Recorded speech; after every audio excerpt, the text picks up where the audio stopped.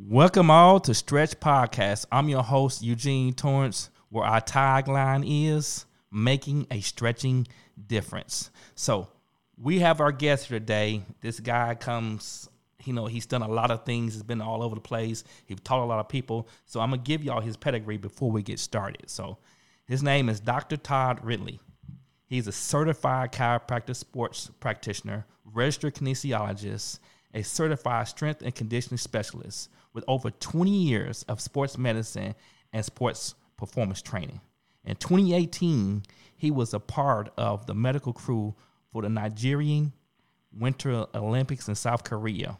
He's also an instructor for Factor, dynamic taping seminars. He's a teacher. He teaches courses all over the world, and also he has a private practice in Legence City, Texas. So welcome my guest, Dr. Todd Ridley. It's my pleasure to be on. Thank you for having me. Well, I appreciate you being here. So make sure, did I say your last name right?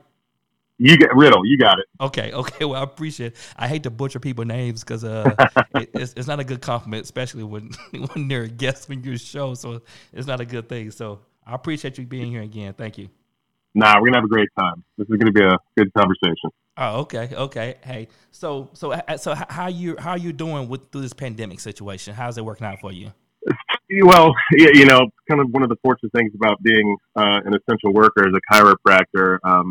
My time off of work was minimal, but the good portion of what I also do is teaching to travel. So the live events were more or less shut down. So we did a pretty hardcore pivot to online classes. So we've taken a good many of the classes we normally teach in a live fashion, has now moved them to an online platform. So we've been busy, needless to say, during the pandemic, and feel very fortunate that we had that work to do. So it's been good. Everybody's been healthy. No complaints or concerns there.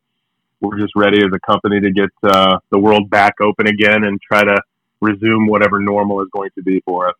I understand that as well. I am a therapist as well, and I've not been able to work for a while either because, like I said, it's the touch and the close contact with people and the fear factor. So what we're going to do is we're going to touch base on that online presence that you're having right now, that you're presenting for the classes later on in the show.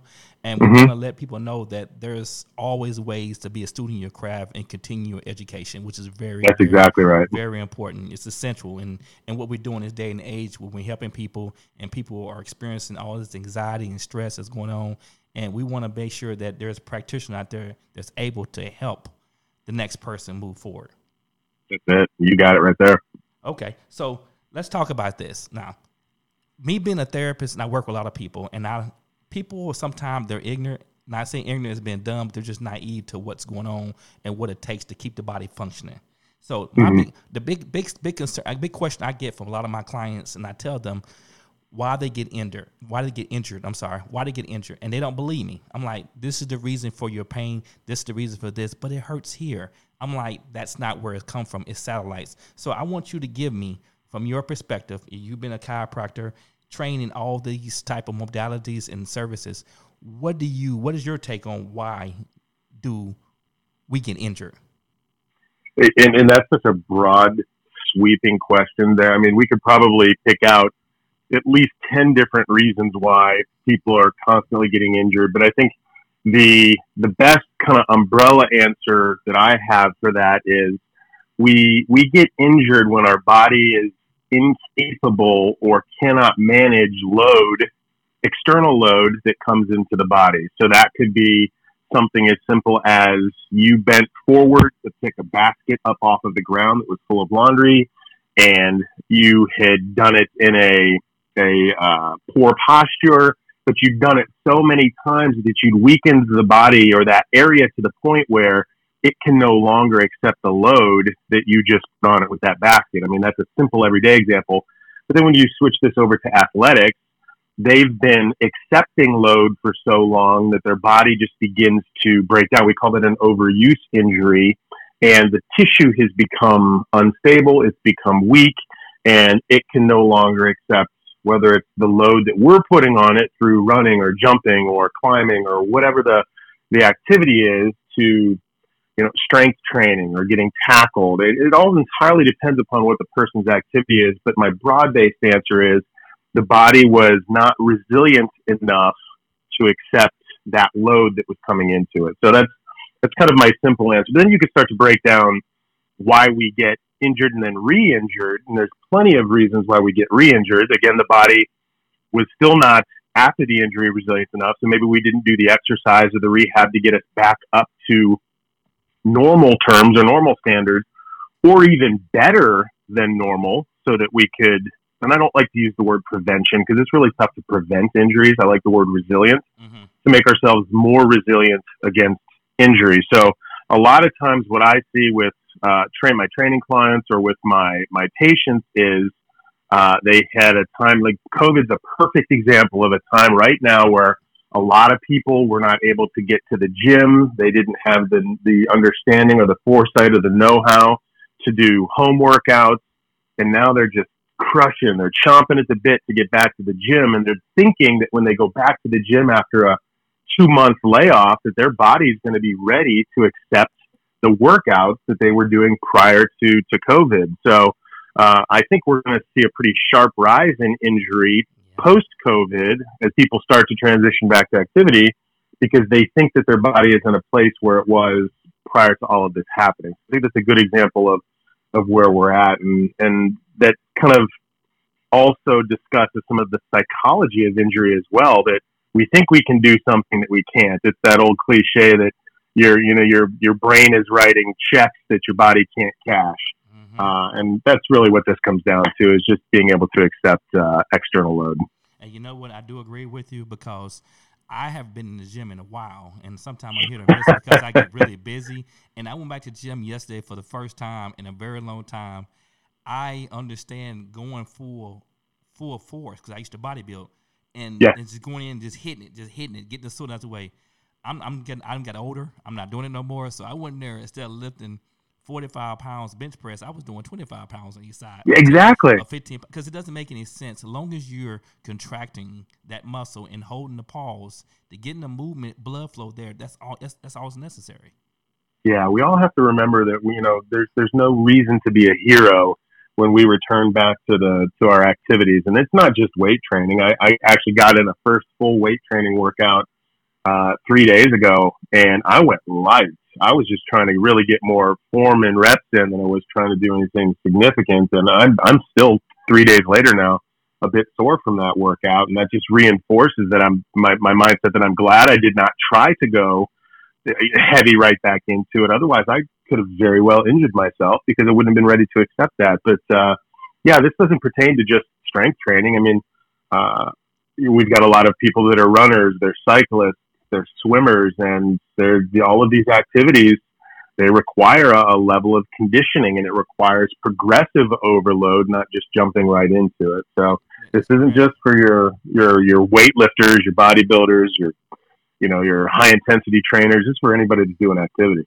You know what? Let me ask this question. Now, the importance. I know we're both not nutrition. I don't have no background in it. I just know a little bit of something about something because I read something. Mm-hmm. So now, with all that said, now nutrition has to play a big part in this, and also too your mindset. So it goes into what is pain to a person and how they view it. And sometimes people see pain as psychological. Mm-hmm. I touch you, that hurts so bad. Some people have certain disorders in their body that cause them to their touches kind of radiates pain. Depends on what disease, not saying disease, autoimmune you have that causes you to feel that way. So, what part is that play, and how important is that is to a person that's sitting at home for COVID-19, not working out, and been in the gym forever. Now you want to go back and go full force. So we got to understand the supplementation needs to be involved in that too. So that needs to be a part of the whole process too, shouldn't it? Well, yeah, and it's kind of funny if you've been watching, any of the good news, I'll call it, the reputable news sources that are turning out information. They've been reporting on a very sharp rise in the consumption of basically what we'll call junk food. Yep. Your potato chips, your nacho chips, desserts, highly processed foods. There was an article I was reading the other day that food companies or or subsidiaries of food companies like your chip companies that have traditionally just kind of flattened out as far as their sales go, saw a very sharp rise while we were all sheltered in place at home. So another poor example, honestly, a testament to how people were thinking during the pandemic, that they were really, many people, I'm not saying all, but many people were really more just trying to comfort themselves through the consumption of food, and oftentimes we resort over to foods that taste good, high fat, high sugar, high salt.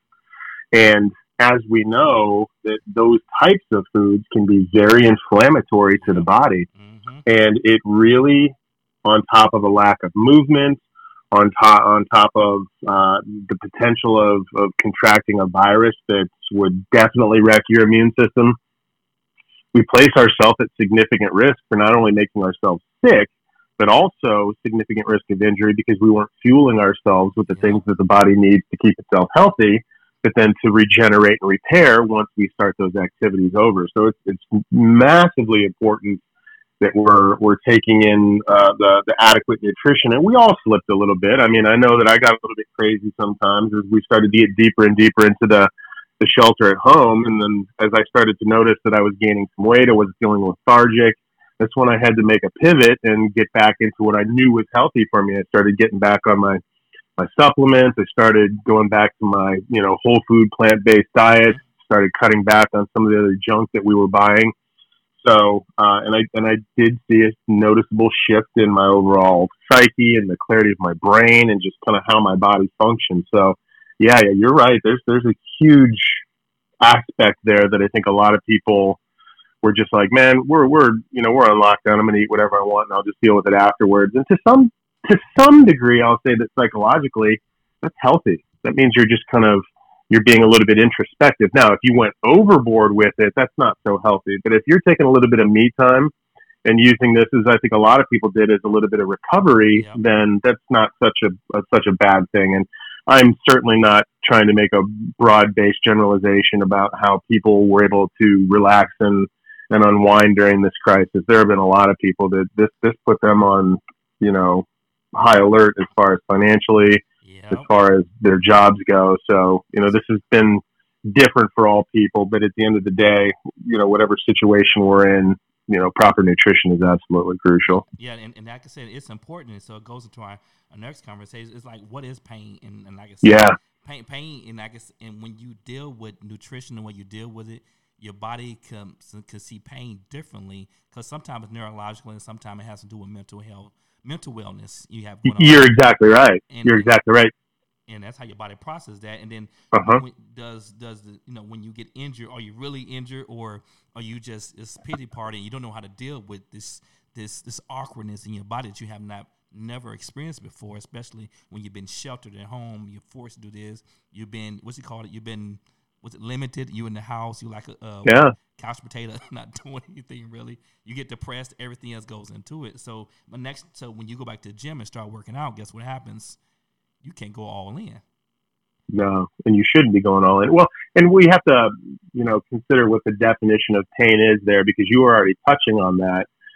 Pain is basically an unpleasant sensory and emotional experience that is generally associated with either physical damage to the body or perceived damage. And what you were saying there is very, very true. There's that emotional component and the perception of damage when damage really isn't there. And we can go into a variety of different directions with that one, but we can stick right now to the examples we've been using, that the emotional pain of perceived damage. So that worry that so many millions of people have been experiencing, like, when am I going to get to go back to work? Is my job going to be there? How am I going to feed my family? All of these different things can manifest themselves inside of the body as pain, even though there was no actual physical damage done to the body. Nothing was broken, nothing was sprained, nothing was strained. It's our brain's interpretation that the body is under threat, and therefore it puts the entire being on high alert by creating pain. And I see this time and time again in clinic where there's no physical damage to somebody. They may have had an injury, let's call it 10 years ago, And now they're in a chronic pain cycle where you could look at an X-ray, an MRI, and find nothing on those images to explain why that person is experiencing pain. But then you dig a little bit deeper into what's going on with them in their daily life. There's psychological stuff there. They're stressed about their job. Maybe they're stressed about their marriage or a relationship. Maybe they've got a big move coming up. Maybe somebody has died. There's so many different ways that we get stressed out, and all of those things can manifest themselves as pain. So I think we're probably, as the world starts to open back up again, going to see a lot of people coming out of their homes from shelter, and going to be a little bit different people. They're going to be a little bit more sullen, a little bit more sad. And that's why there's been such a push for, friends to check in on friends while they're in isolation, because that can be a very psychologically detrimental thing. But from a manual therapy standpoint, and this as well, that when people come in, they're just in a lot of pain, but what happened? They're like, I don't know, nothing happened. It's just been stressed out at work, and my back's killing me, and I'm getting headaches all the time now. And it had nothing to do with any physical damage. So I think that's a big component that gets missed both in the healthcare world, but also it's a big component that gets missed by the people that are experiencing that pain. Yeah. They get frustrated, they get upset because they can't figure out why they're hurt in the first place or why they're in pain in the first place, because nothing happened. And when we start to really become introspective, we start to notice, like, I only get low back pain when, I go to work and my boss comes around, or I only get headaches when, I go to school and I sit in this one class because I feel intimidated by the professor, or I feel intimidated by the students in the class. So it's kind of interesting when we start to look at it like that. Yeah, and that's, I was gonna get to that point when I think you touched base on that, because when we see people in your background and my background, their pain is necessarily in their body, and doesn't mean they're really injured. But you got to get down to the core. It's not like you got to do some mental. You got to ask questions. You got to probe a little more, because if I'm with a client and they say they come in with a back problem or hip problems, and I have to ask them, what do they do for a living? And that's a question. Then I ask them, how is their stress level at home? So I ask them a lot of different questions that doesn't have anything to do with their problem, but to understand how they're living their lives and what's changed for them drastically, to kind of help them, walk them through why they're where they're at, and how to govern this situation, to kind of handle the tools to be successful on their own. So now we got this pandemic. Some of us can't touch people, so we got to be able to communicate with them and explain to them. But they have to be self-aware and educated to a point to take care of the situation on their own. And that's why I think we're going to see a big shift in a lot of the work that we do as healthcare practitioners. A lot of my colleagues have gone into telehealth, where they're, taking patient visits online over the phone as opposed to in person. And now they're having to do exactly what you said. They're having to explain to a patient, hey, we should take into consideration that, perhaps that you're getting a reoccurrence in your pain because of the anxiety from being in social isolation. Maybe you're sitting too much on your couch. Maybe, you should get consider getting up and going out into the street and walking up and down your street. Or if you can't go out of your house, go walk, or, do laps around your house, walk up and down the stairs, do something. But, either way, there are basically three components right now that are very popular when it comes to trying to explain why people have pain. And it's called the BPS model, the biopsychosocial. So there's the biological aspect, which is what most of us think is what the cause of pain is. I cut myself and therefore I get pain, or I twisted my ankle and therefore I get pain. That's one component. There's the psychological component, as we've been talking about, where stress, anxiety is the cause of the pain, or the emotional distress of a prior injury is there, and that's kind of what keeps that pain cycle going. And then the last part we've also been kind of talking about is that social side. It's the things that you're doing on an everyday basis. Like you said, what kind of job do you do? What foods are you eating? Are you taking any medications? Over-consuming alcohol? Let's talk about your exercise routines, the things that you're doing on it. So you accumulate all of those things together, and now you have this this idea, I'll call it a paradigm of why someone can be experiencing pain. And the thing is none of them are ever equal. You know, if we look at these as three different bubbles, the bio, the psycho, and the social, those bubbles are different sizes for different people. And even within, you know, for you could have experienced an injury during a lift, and there was a biological injury, but then as that biological part started to heal and go away, there could be the psychological part where now you're afraid to do that lift again, and every time you do that lift, you get pain, even though there's nothing wrong. You're just feeling anxiety about it. And therefore, on the social side, you know, maybe you are over consuming bad foods because you're feeling bad about the whole thing. Maybe you're gaining a little bit of weight. Maybe you're getting inflamed. So it's kind of, there's this dynamic between these three pieces that changes with every person. It's almost, you know, from a healthcare standpoint, like trying to hit a moving target, trying to help someone through their pain.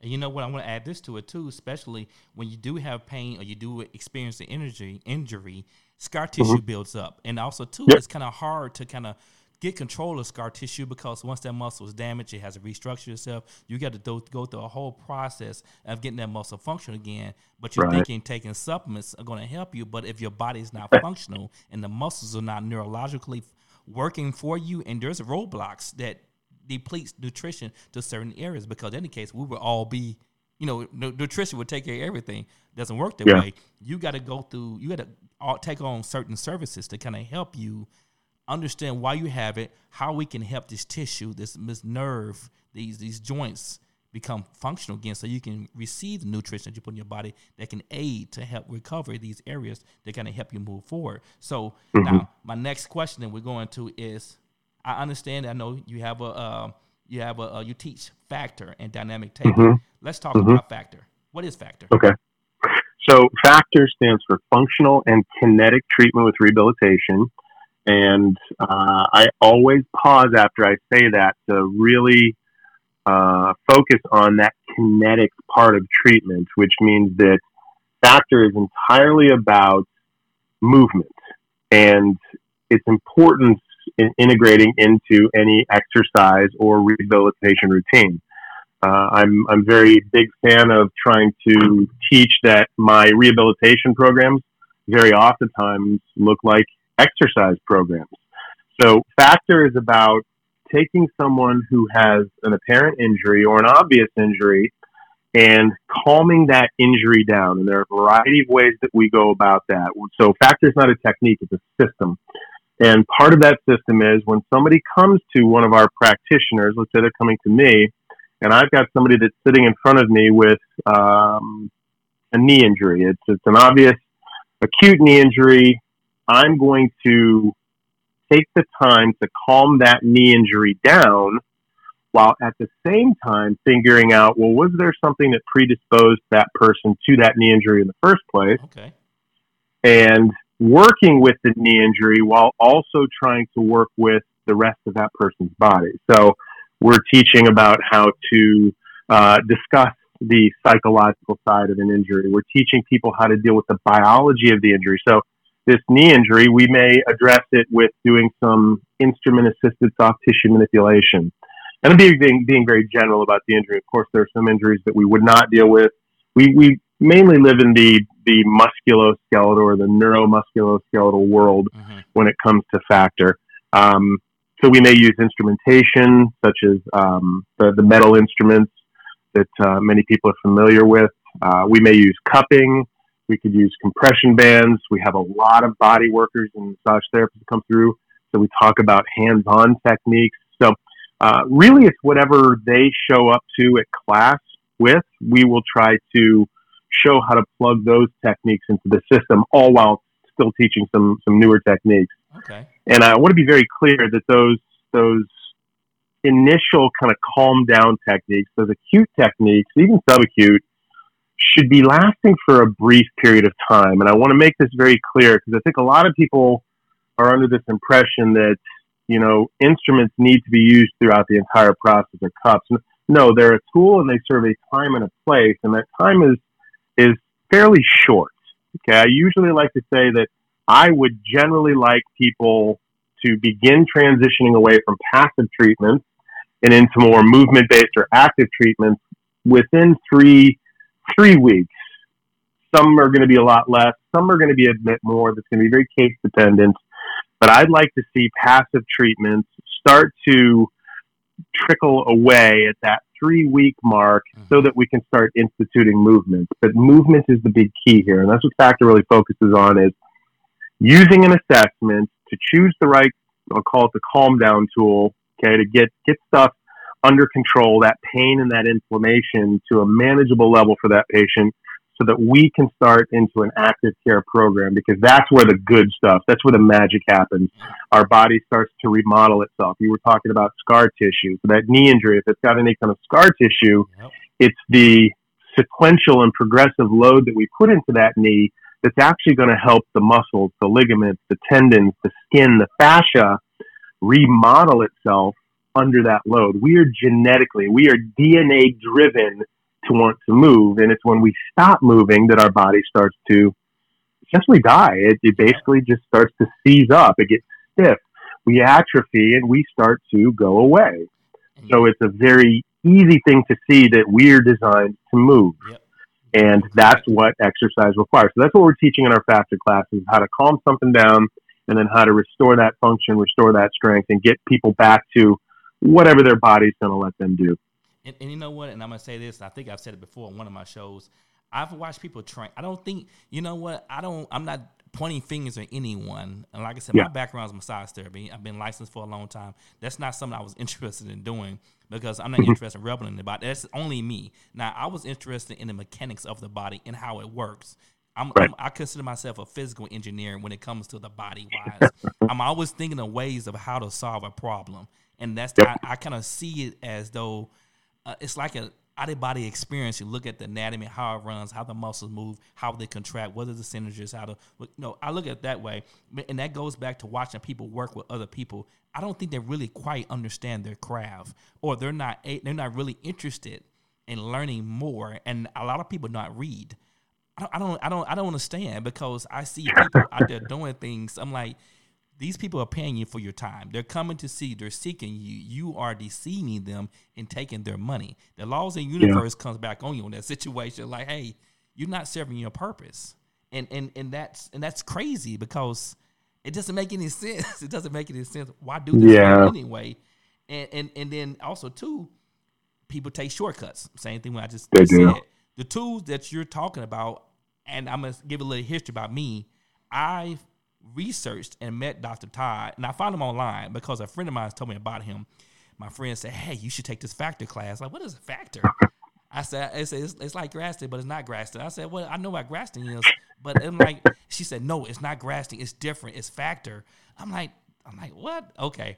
I said, okay, let me take this class. So I researched the information about y'all, watch videos online, and I like the methodology that that y'all put in place. It's really detailed. You have to know your anatomy. You have to know your anatomy before you go in and working on people. And what y'all stand for as a brand, a service, a course, it's something that I think people should take advantage of to learn more on how the function of the body. And along with that too, I took your class twice. Yeah, you did. I took a class twice. Not saying I didn't know it, but I know that the second time's a charm, sometimes the third time's a charm. And also, too, I learned taping. I was against taping. I'm like, what? I was against taping until I took your class. And I thought it's like a Band-Aid. I'm like, what is that working? But when I took your class, I learned a lot about taping. So I have a new respect for Factor and also dynamic taping. So I want you to explain to the people what's different about dynamic taping than versus other taping out there. And there's a different reason. So I want you to explain it. So you can do it justice. I can't do it justice.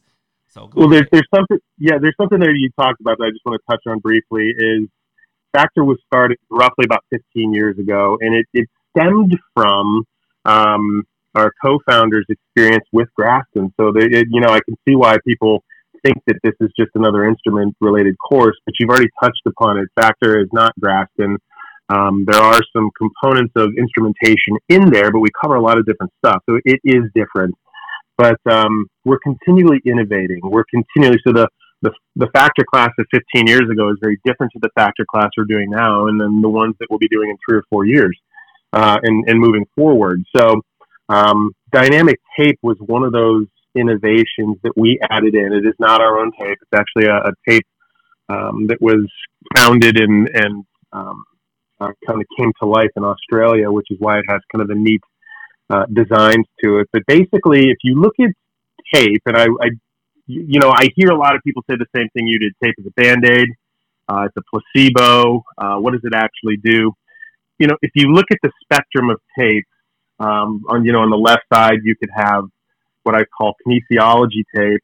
And then on the right side, we have what we would consider our rigid or our athletic tapes, which could be like white athletic tape or leukotape, even duct tape I've used to help manage joint control. But then there was nothing to kind of bridge that gap in between. So when dynamic tape came along, it was kind of the marriage of those two. So you've got stretchy tape on the left, you've got rigid tape on the right, but you had nothing that was kind of acting like both in the middle. And that's kind of the best way that I can describe dynamic tape. It actually is a part of a category of tape called biomechanical tape, which I think is an adequate description of what it's attempting to do, which is change joint position and change joint mechanics.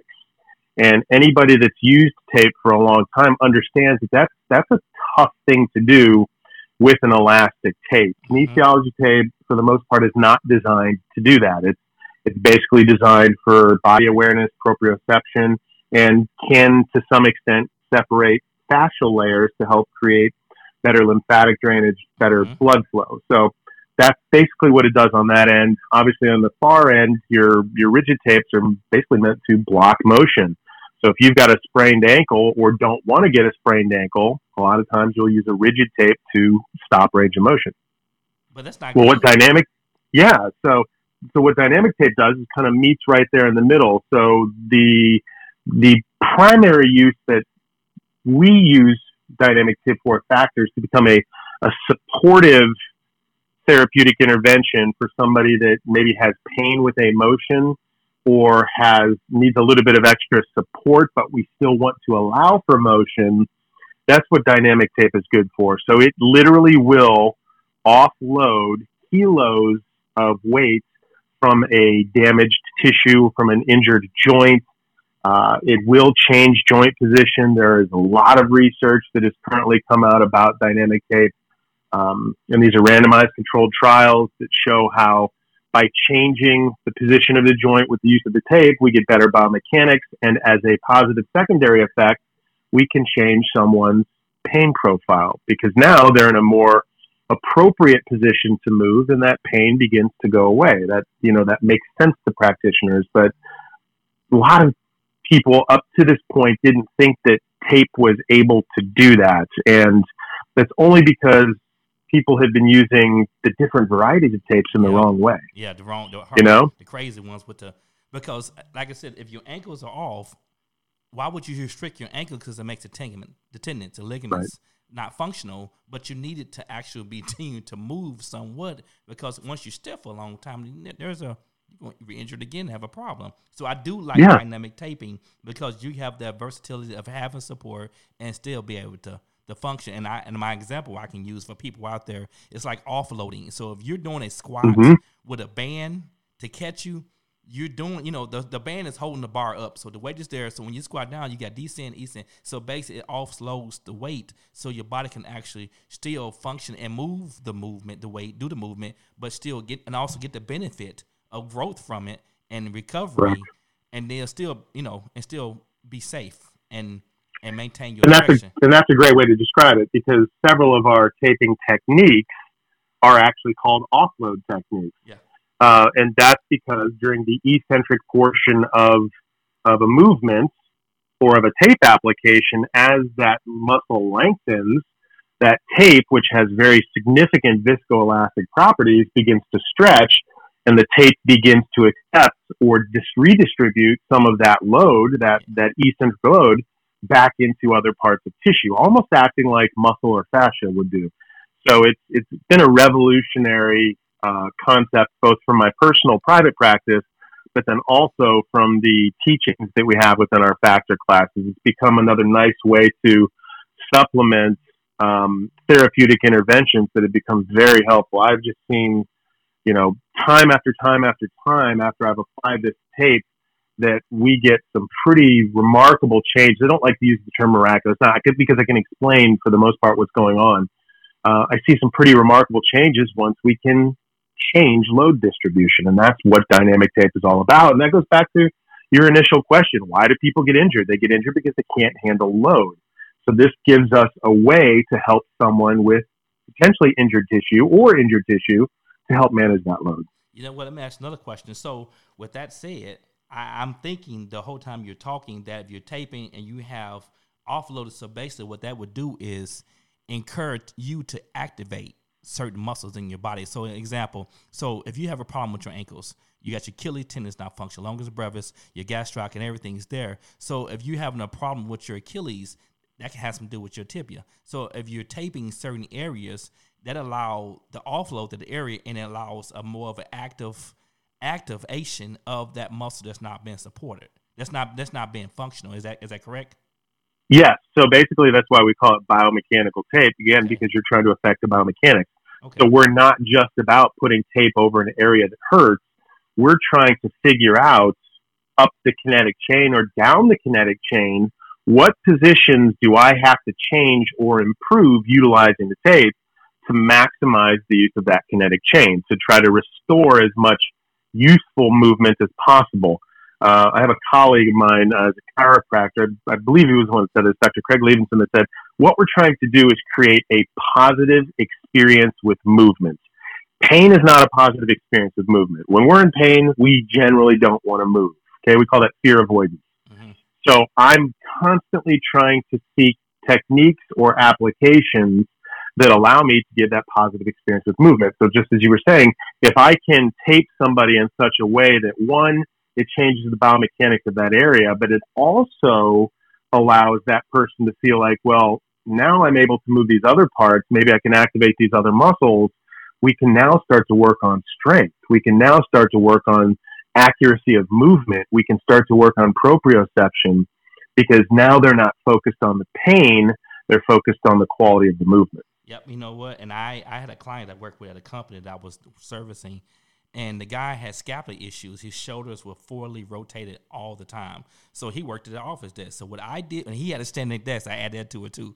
So I'm like, dude, we're not robots. We're gonna lean, posture gonna be all. We're gonna do all this stuff. So I'm not gonna say anything about this situation, but I'm gonna say that I taped him.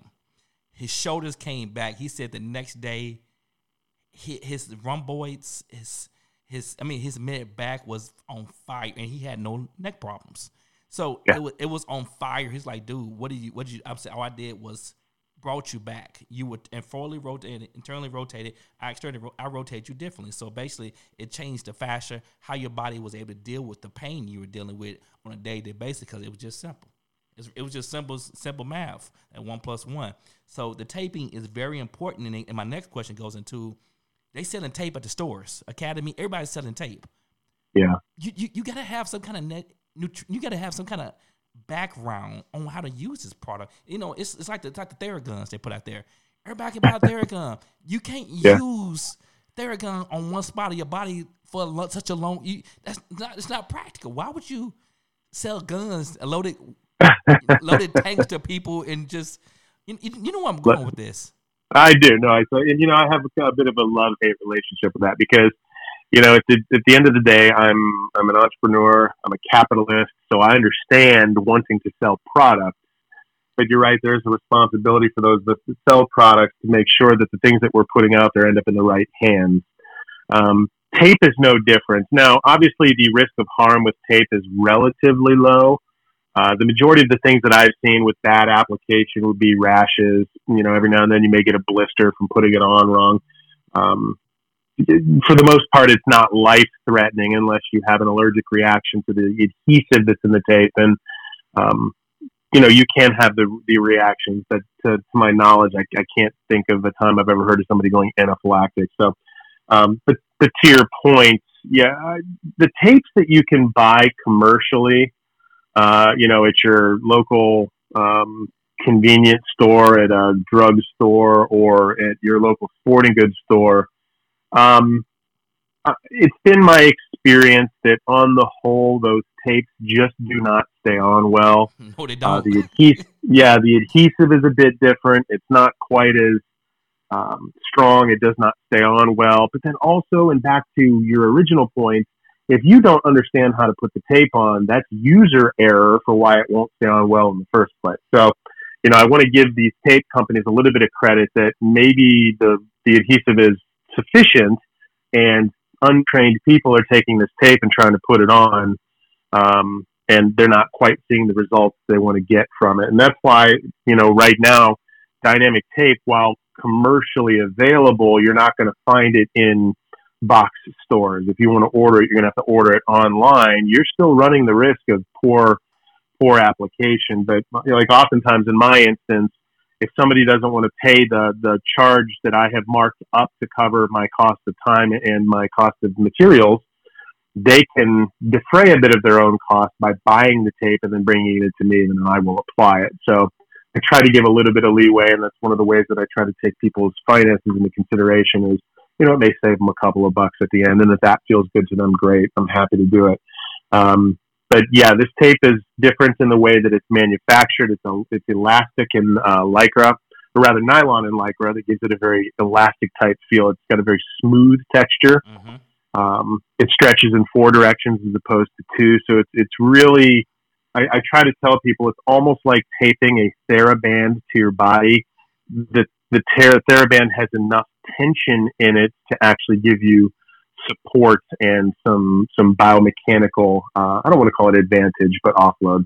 Yeah, I got you. I agree with you. Like I said, I just never understood it, and it's just, it's just me. I may be looking at it closely and just analyzing it too much. So, it is what it is. So it's good that you think it through like that, though, because a lot of people they see something and they're attracted to it. They see that 10 of their colleagues went to take this class, and maybe the class was great, maybe the class was terrible, and they're just implementing it because everybody else is doing it, not thinking it through like you are. So that's good. I think a lot of practitioners should take more time to dissect stuff like that. Yeah. So so it's taping and factor. For me being in your class, they went hand in hand. So yes. They complement each other really well, because as you're taping someone, you can do factor. So let's get into that. How do we recover from, I guess I'll give an example. I'll give a lat problem. I think a lat problem is pretty easy. Or you can go as far as saying the calf issue. I think we dealt with some of that in class too as well. So which one you want to give an example of how both of them? Let's go with a calf, because that's a big part of the kinetic chain. So, for instance, I have athletes that I work with that get an Achilles tendinopathy, a calf muscle problem. And it's the place that I need to start first is, and we really drive this home with our factor practitioners, is you have to have a good medical history, which means you have to know something about the person that's sitting in front of you. What are their past injuries? You have to know what their health status is, age, vitals, all that stuff. So you want to collect all of that information, because it starts to give you an in-depth look into why that person may be having a calf problem in the first place. A lot of people don't know that there are certain antibiotics that we can take that can cause a calf problem in the form of an Achilles rupture. So really? That's why it's important to understand someone's medical history, as medications weigh into this as well. After you have that history, you need to have whatever your assessment is. And our factor classes are geared towards the diagnostic practitioner and the non-diagnostic practitioner. So we're not trying to get into the diagnosis of condition and factor, because we know that we have people that come to class that's not in their scope of practice. They just need to help someone that's already been diagnosed. But that doesn't mean that you don't have the responsibility to do your own assessment of sorts. And that could be something as simple as a movement assessment. Okay, something like the Selective Functional Movement Assessment, or the FMS, the Functional Movement Screen. But something needs to be done. And the reason that we have to do that is movement doesn't lie. And if you can look at someone's movements and poor or deficient or dysfunctional movement, whatever word you want to use there, is associated with that calf injury, then it starts to become a little bit easier for you to sort out why that calf injury is there in the first place. Okay. So I'll give this example. There was an athlete that I was working with that was dealing with some calf problems. And if I'm only focused on the calf problem, then all of my treatment is going to be geared towards the calf. But in his instance, through an assessment, we were able to find out that he was actually experiencing some significant problems with his feet in the terms of weakness and activation of the intrinsic muscles of his feet. Mm-hmm. So while we did focus some of our attention on his calf, trying to calm that down, a lot of our rehab was focused on reinstituting some strength and some good movement into his feet. So where we are treating this with Factor is do the assessment, find out where the actual problem is, not just where it hurts. I like to use the term victims and villains. The victim is what hurts. In this case, would be the calf. And in the same example, the villain would be the feet in that one particular instance. It could be an ankle. It could be a knee. It could be a hip.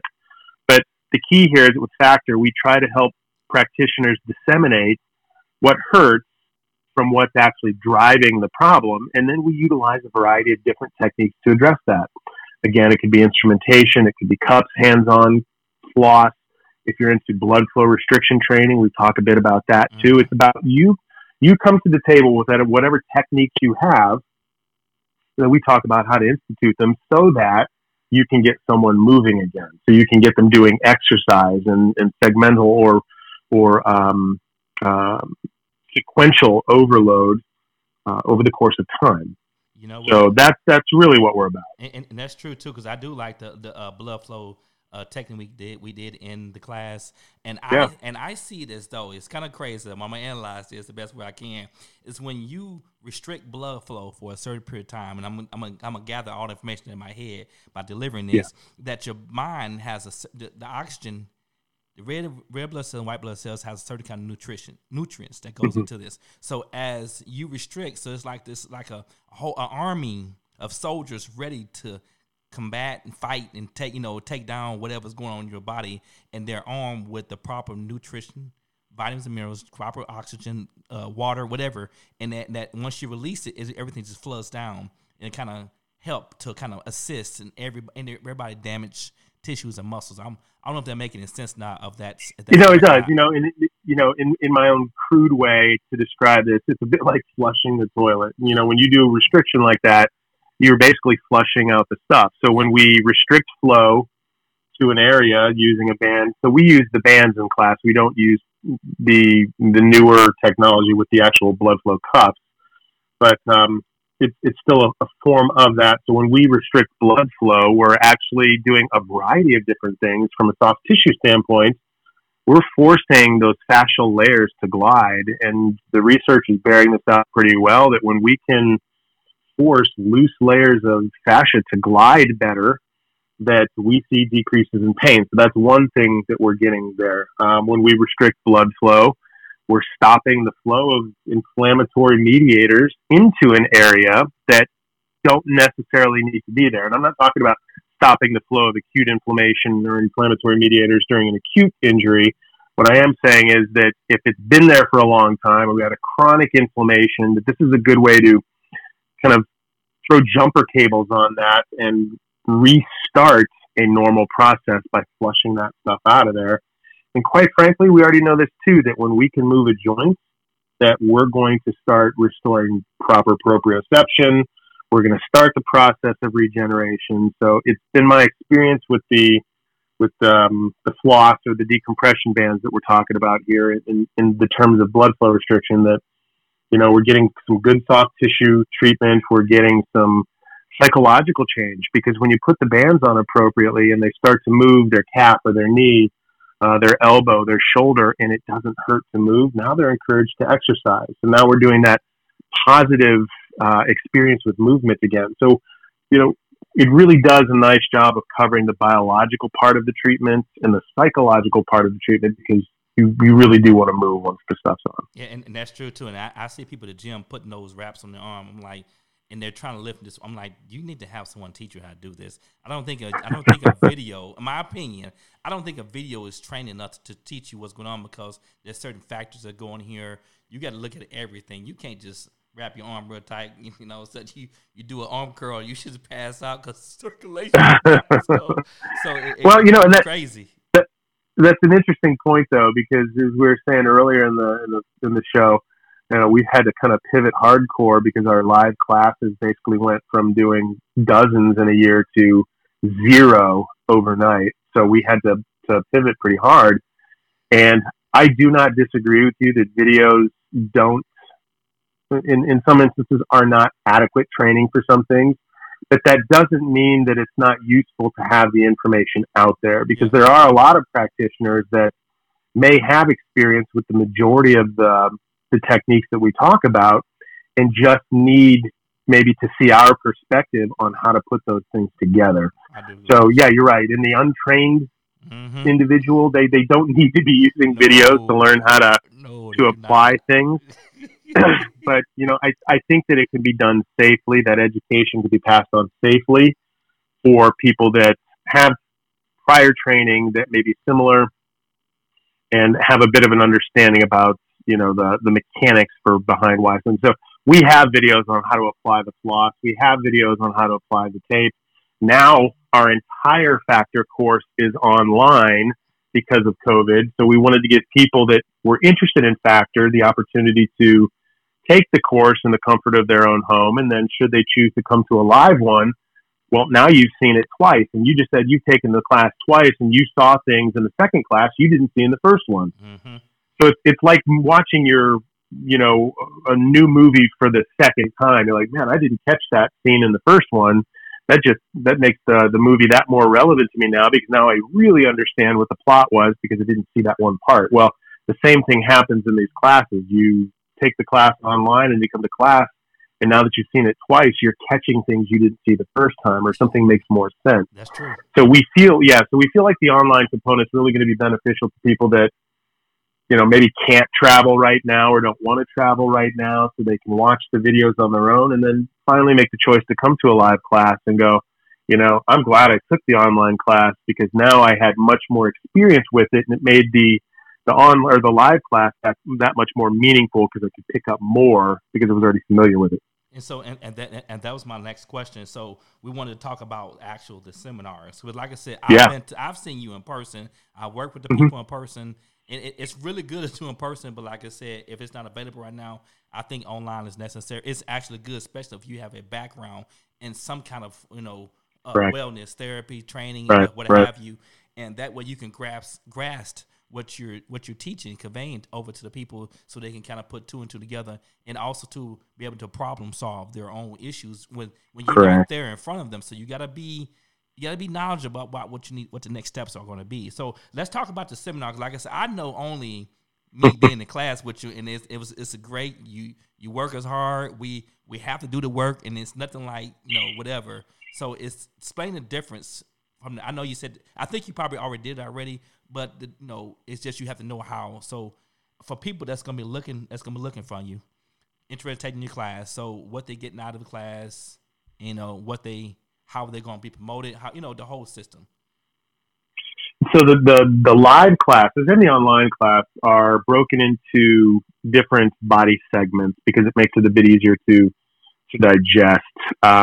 We will start off with a bit of a science, or what I call a didactic lecture about the science that is available for certain soft tissue techniques that we do, the science that's available for the tape, the science that's available for rehab. So I've really, over the course of Factor, we've tried very, very hard to demonstrate the evidence, or at least the plausibility behind why we do the things that we do. So we've taken this evidence-informed approach to our treatment so that we give practitioners the knowledge and the comfort in knowing that there has been research or some evidence to support the things that we do. So we talk about the science, and then we jump immediately into breaking down certain parts of the body. So we will do a local assessment to the cervical spine, to the shoulder, to the knee, to the hip, to the low back. and then show you how to tie all of those local or regional assessments into a global assessment so that you can have a better idea about what's going on with the person that's in front of you.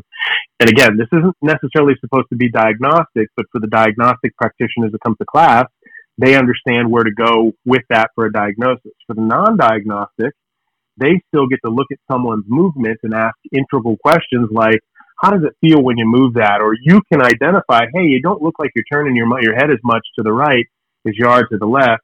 Maybe we should focus a little bit of our treatment on trying to restore some of that movement. So we always go through assessments, and those assessments are what drive the treatments that we cover. So we go through tons of different soft tissue techniques through our 5-step system. So we start off with static treatment, and usually I will describe that as somebody that's come in under an acute or an exacerbated condition. So they're having pain someplace, and you're going to go through our static phase of rehab using soft tissue and whatnot to kind of calm that down. So once you've calmed it down, it should make sense that we're going to want to start asking someone to move that area again.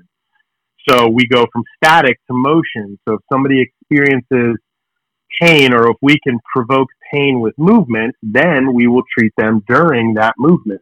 Okay. So if it hurts to laterally flex your head to the right, then we're going to treat you while you do that motion. And once we've cleared that up, it's pretty common sense when you stop to think about it at the end of everything we're going to talk about here. So we go from static to motion, and then we load it. We put some resistance into it. And we gently do that, normally using TheraBands. We may use this with our hands or some other external device, but it's a gentle loading to see if we can create pain there. And if we do, we treat it under those loaded conditions. Okay. Then the next phase would be so we go from static to motion to resistance to function. And now this starts to cover the things that they do on an everyday basis. So if they're an athlete, we're going to try to start to get them back into slow, more sport-specific or athletically appropriate movements to see if those are problems, and we're going to address those problems. And then finally, at the end, we kind of lock it all in with what we call proprioception, which basically just means we're trying to be as specific to that injury to that person and focus on what I like to coin the neurology of the injury as possible. We want to make sure that they have, fully recovered from their injury, that their CNS, their peripheral nervous system, their autonomic nervous system everything's online to keep them as safe and as resilient as possible. And we'll do that through balance training. We'll do it through hand-eye coordination activities. We'll do it using oscillation with what we call our factor wobble bar. So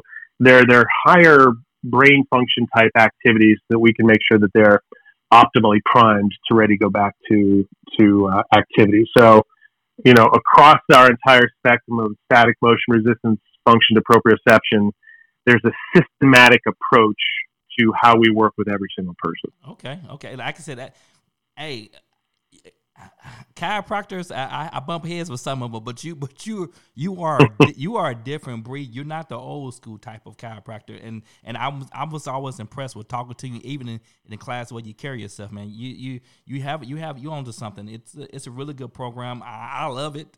I like it. I've been through it twice, to go to a third, fourth time. But it's a lot of information, and sometimes you come to a class, you see something. And then you walk away from it and you make mistakes. But then you go back to class again, you re-see something, and guess what? You're going to make mistakes. But it's a really good that you have the class, and also you have the online services as well. So if you can revisit it, you can revisit, take your notes. Exactly right. And keep going from there. So you can be a student of your craft on your own time, but long as you continue to learn. As a student of your craft, I preach that all the time. You have to be a student of your craft. You have to be. And you do. You're right. And you were saying that earlier, that, and I will reinforce that. You get out of it what you put into it. So in my experience, the practitioners that are unhappy with their results, that are unhappy with their profession, it's mostly because they're not taking the time to further improve themselves. It's not, people that become upset with being a chiropractor or a physical therapist, a lot of times it has to do with burnout, but a lot of times it has to do with they're just not seeing the results from it that they want. And that's because they get fixed. They get locked into a certain mindset and are unwilling to change. They're unwilling to look at their own biases and say, well, I could be wrong about this. Maybe I need to shift a little bit. And that opens them up to new opportunities to serve people. So you're exactly right about that. If you make mistakes, then most of us would recognize that as an opportunity for growth. Some people don't, unfortunately. Yeah. But that just means you got to, keep trying. Go back and review the notes, review the class. Go back, but keep trying. Yeah. Because none of us get it right on the first try or even the 1,000th try. But that experience, when we get to be the practitioners that everybody wants to come see, it's only because we were willing to fall down and get back up. And that is correct, because I've took classes 4 or 5, 6 times. It's just because I'm not saying I enjoy spending the money, but it's just I want to make sure that I am in tune with what needs to happen when I'm helping anyone out, because everybody's different. There's a different approach to everybody. There's no one thing. There's no one system That's that works exactly for right. anyone. There's a lot of different services that are out there that are valid, and they should be respected. It's just which one is for you, and you have to be educated, and you have to talk to the people that know what they're talking about to kind of guide you, because and you got to do research too as well. So so with that, we're gonna ask about, what do you see therapy going? Where do you see therapy going now, and why? Well, had you asked me this 3 months ago, I would have probably given you a different answer. But based upon the current world circumstances, I definitely see a shift in therapy and healthcare towards telehealth.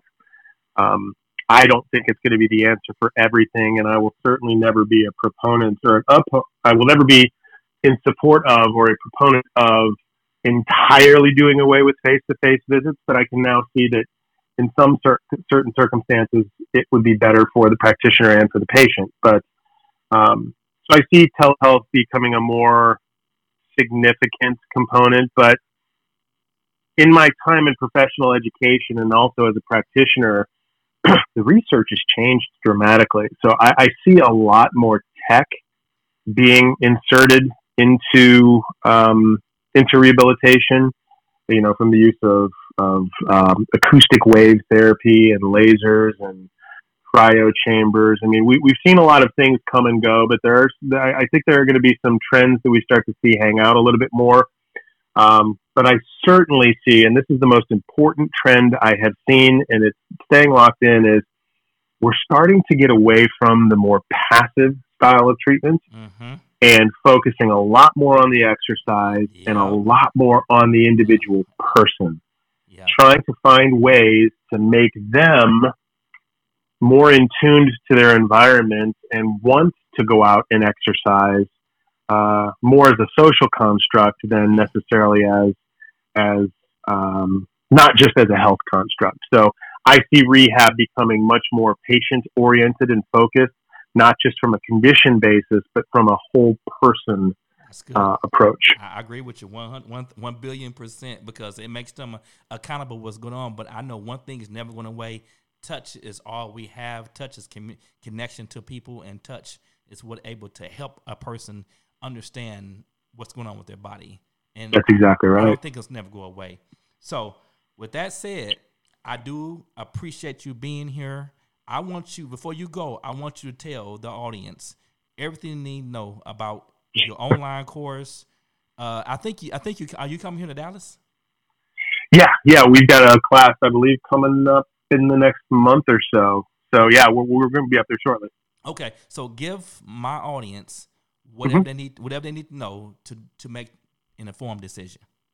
Yeah, great. I appreciate it. So we've got a couple of different venues. First of all, we've got several different classes that we're rolling out. The class that we've been talking about is our main Factor, FAKTR, Factor course. It's a 12-hour course that we've been discussing. We also have a Factor peripheral nerve entrapment course, which is an adjunct to that original Factor course, where we cover the assessment and treatment of peripheral nerve conditions, entrapments. We also have another course called Rehab to Fitness, where we teach practitioners how to transition patients or clients from a rehabilitation program into a lifestyle fitness program. So we've got several different courses, several other online courses coming up as well. So there's really a lot of learning capability with what we've got to offer. The way that you can go learn about the courses, there's a couple of different websites. There's Factor, that's FAKTR -store.com, factor-store.com. You can get prices, the cities we're coming to. As the world starts to reopen, we're going to start relaunching some of our classes throughout the United States, and we've even got classes coming up in Europe and Australia. You can also learn about the classes at sports-seminars.com. The main parent company is Southeast Sports Seminars. You can also find us on Facebook. We have a Factor website. You can find me at Dr. Todd Riddle on Facebook or DocTodd14 on Instagram. I'm constantly posting stuff relevant to therapy there. So we've tried to make ourselves as visible as possible, and it should not be difficult to find us. Okay. Well, like I said, I'm really excited about the information you shared today, and I know something in here is going to help someone out. And if it's not for you, pass on to somebody else that want to use it. That can Absolutely. use it. And don't be a hater, be a congratulator. So always be a team player. But with that said, man, I really appreciate you taking your time out to speak with us. Where we're here making a stretching difference, and I know you are making a difference, and I want to commend you on what you're doing for the community. You're helping people be able to be an activist to help themselves, to help others, and I do appreciate you and with your skill set. I thank you, and as you know, I always enjoy talking to you whenever we get the chance to be near each other, so I appreciate this opportunity. All right, then. Thank you, sir. Until next time, people, we're making a stretching difference. Bye.